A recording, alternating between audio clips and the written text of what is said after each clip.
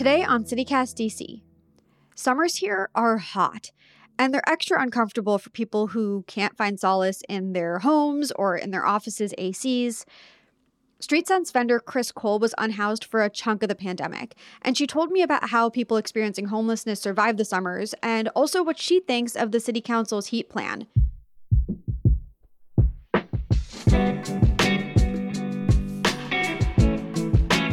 Today is August 18th, 2022. I'm lead producer Priyanka Tilve, and this is CityCast DC.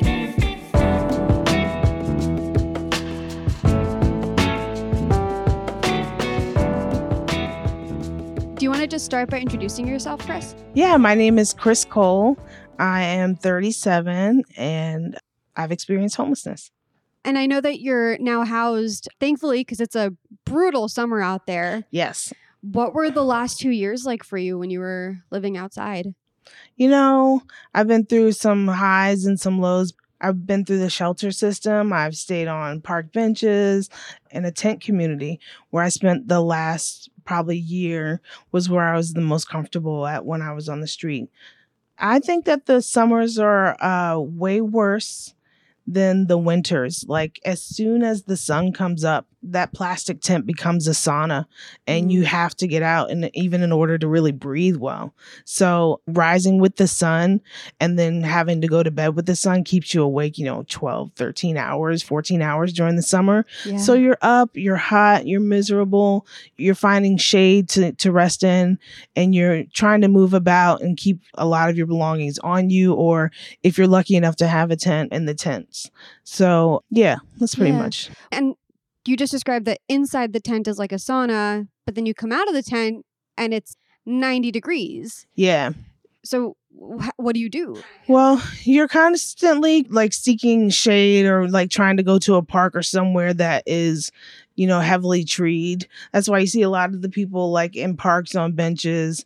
What's where they can find shade and not be bothered, and where it's just free to sit and things like that. We went to a lot of parks, and we went in search of free water a lot of the time. Yeah. During the pandemic, it was really hard to get bottled water. Thankfully, I was tented up next to a church that offered breakfast and dinner called Miriam's Kitchen. And so they gave us water in the morning when I was able to get 3 to 4 bottles in the morning, and then the same in the evening. So I was blessed, but so many others didn't have that, and they were constantly in search of businesses that would allow them to have water. Right. So you mentioned the pandemic kind of exacerbated the situation for you, made it even harder to find water. And since you were unhoused for 2 years, I mean, the pandemic was kind of a thing the entire time you were living outside. How did that happen? How did that start for you in the first place? Well, about 2 years ago when the pandemic started, I lost my job. I was working for a media company called New Home Media. I lost my job and ended up losing my housing. And I was dating someone who lived in DC. So I happened to be just around the corner. I moved in with him, and then things just started to go even worse. And so experienced a little bit of domestic abuse, and I left and went to a women's shelter. And that's how I started my homelessness, like right at the onset of the pandemic. I'm sorry that happened to you. That sounds unsettling in a lot of different ways. Yeah. And so then you found your way to this tent community.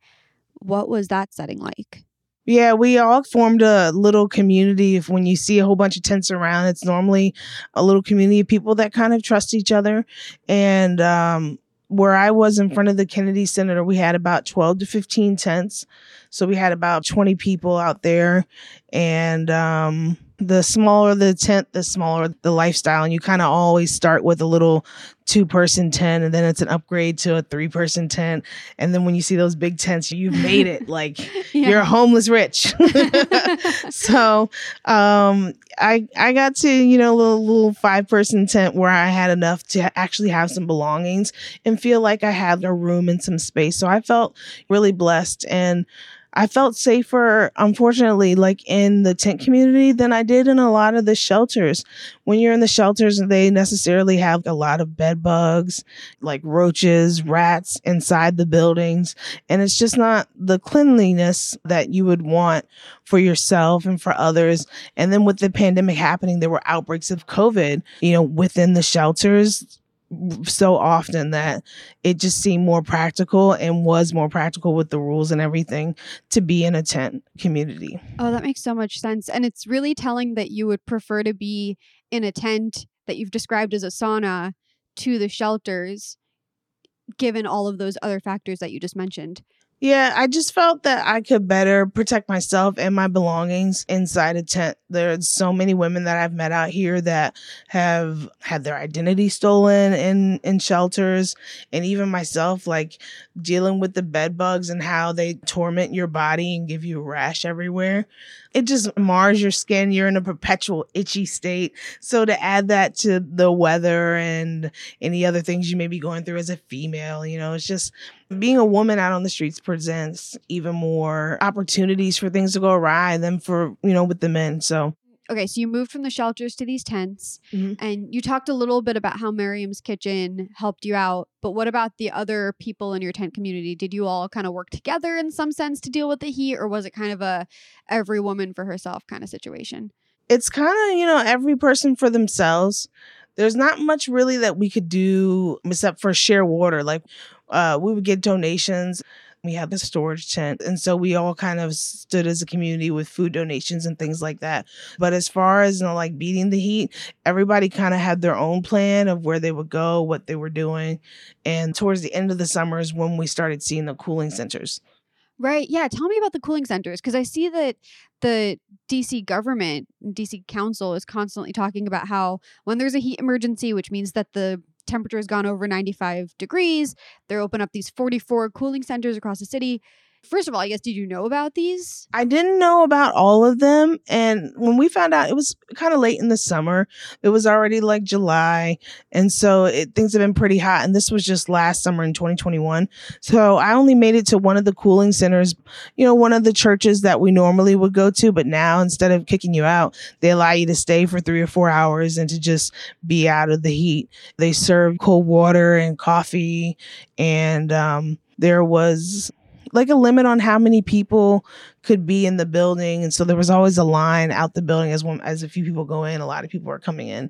So I bet now with the 44 centers open that it's probably not as overcrowded as it was when I first started going. Sure. Well, actually, I think unfortunately, according to some Street Sense reporting, in fact, a lot of the cooling centers aren't actually operational. So there's technically 44 of them, but half of them aren't actually operational most days. And when they are open, it's limited hours. And so they are crowded. And you mentioned that you saw lines? Yeah. Outside of the one that I went to, 1313, that's a church down here in Northwest, there was always a line outside. So they make it pretty clear that once you go in, to save your seat and just, stay seated, because, if you leave for a smoke break or anything like that, you've lost your place. And other people will come in. Oh yeah, of course. And then also, I'm just curious about how it works if you're living in a tent community and you have all your belongings, the tent and everything that's in it. How does that work for if you want to go to a cooling center? In our community, we kind of had people that would always be there. Like there was not security, but like someone who's always in their tent to watch things. But most people don't have that kind of security. Like when you see ladies pushing their buggies and their carts and things like that, those ladies don't have tents. So I was kind of lucky that the community was right across the street from the church, because it kind of made me feel a lot safer. But we did have thefts and things like that throughout the couple of years that I was there. People do, unfortunately, put pilferage and go through your belongings, looking for your valuables. Right. Yeah. Oh, wow. Yeah, that security is everything then. Yeah. And it's also just hard because I've read that some of the cooling centers at least don't allow you to bring a lot of things in with you. No, a lot of the times it's a 2-bag minimum. So As a homeless person, you kind of you know that you have to keep it light anyway, because once you're identified as homeless, like it limits where you can go and what you can do. A lot of stores don't want you lurking around, and it gets harder to go somewhere and use the restroom. They realize that you're not a paying customer a little bit faster, and it's always a telltale. I think now that I've been homeless, like in DC, like when I see someone who has a lot of bags, or at least, if you've got like more than one hand that can carry, then you might be homeless. You might be experiencing homelessness. So it's a lot more people than you would actually even think of that may be experiencing homelessness in DC. I saw a lot of people that actually worked and lived in tent communities. Wow. What about the hygiene aspect of it? In summer, that must be really hard to handle too. Yeah, there were a couple of churches that have showers. So going to get a shower and get your clothes washed is kind of a luxury. But luckily, where we were situated, 1313 was another church that I went to. Was the same church that was the cooling center. They had showers. And Georgetown Ministries, I believe, was another place that we went to get showers. Okay, got it. And so you talked about how Miriam's Kitchen helped you out a lot. What about people that didn't live near there or didn't live near other churches or organizations that were assisting the unhoused? Well, there were a lot of churches that were actually coming out to help those that just tent communities that did exist. And I would say like that the people in the tents relied a lot on those donations. A lot of even just regular people who were not affiliated with churches would come by and bring foods and lunches and things like that. So you really get to rely on the kindness of the community. Yeah. That just must be really hard. Yeah. Like it's not something that's entirely reliable or that you can expect.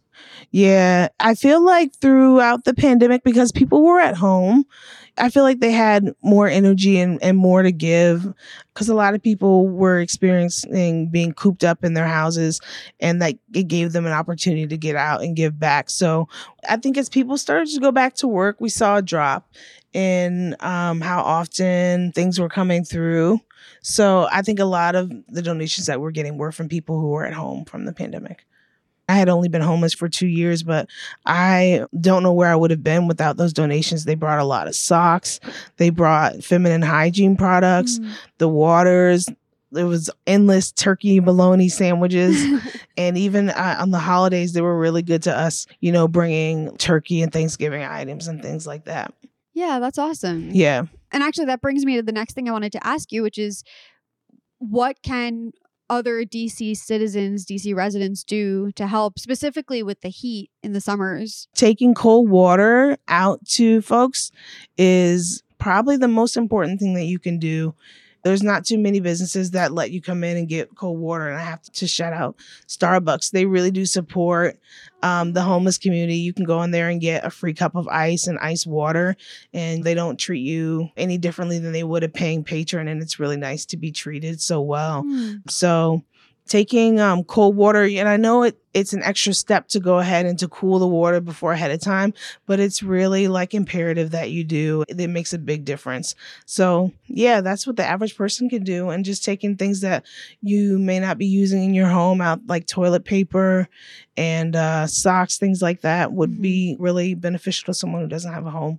Sure. Yeah, that's really great advice. And we talked about the cooling centers, but are there other resources that the government provides that you think were helpful?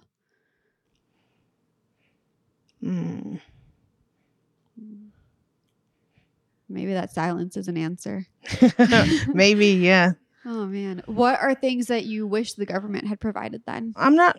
We weren't really sure like how it worked, but I thought that the government was like invested, I guess, through churches and helping like with allotments and taxes and things like that so that churches could be able to send people out to help us. So I'm not really sure, but as I'm looking out, people are getting housed. So I'm appreciative of the work that the government is doing to get us in houses. Yeah, that's good to hear.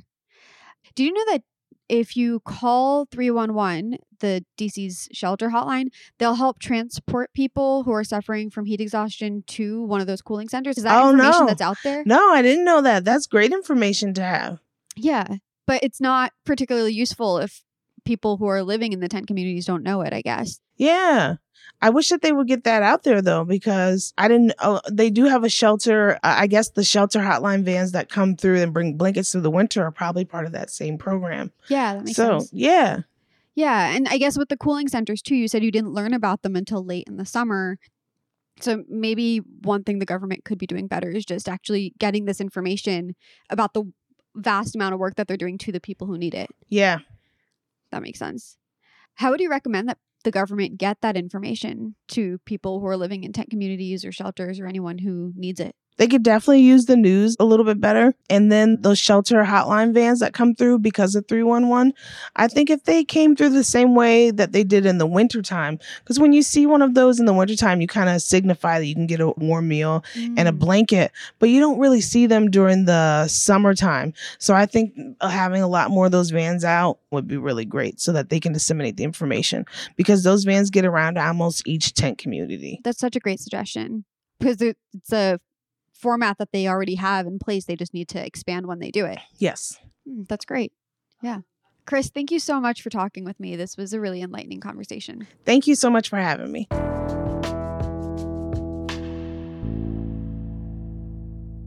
We're about to hit you with some news. But first, if this episode has inspired you to help DC's unhoused communities, check out our show notes for some suggestions on how you can do that.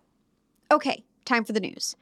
DC's bus system is getting an upgrade. The district won a $10 million federal grant to get more electric buses and to expand its circulator fleet. Montgomery County, PG County, and Anne Arundel also got grant money, a collective $41 million. Here's hoping this means more buses actually coming through on time. Also, the DC Black Film Festival starts tonight. It's the show's COVID comeback after it was strictly virtual for the past 2 years. And so this year, they're going hybrid. For people who want to go in person, head to the Miracle Theater Thursday through Sunday. And then the films will be showcased online from August 21st to 28th. And lastly, if you listen to our episode on rats, you know that we at CityCast DC are very invested in tamping down on the city's rodent problem. And we've got some good news. The Department of Public Works says it's expected to get new trash super cans by mid-September, which should really help keep rats out of our alleys. Check out the link in our show notes to find out how you can get one of those sweet new bins.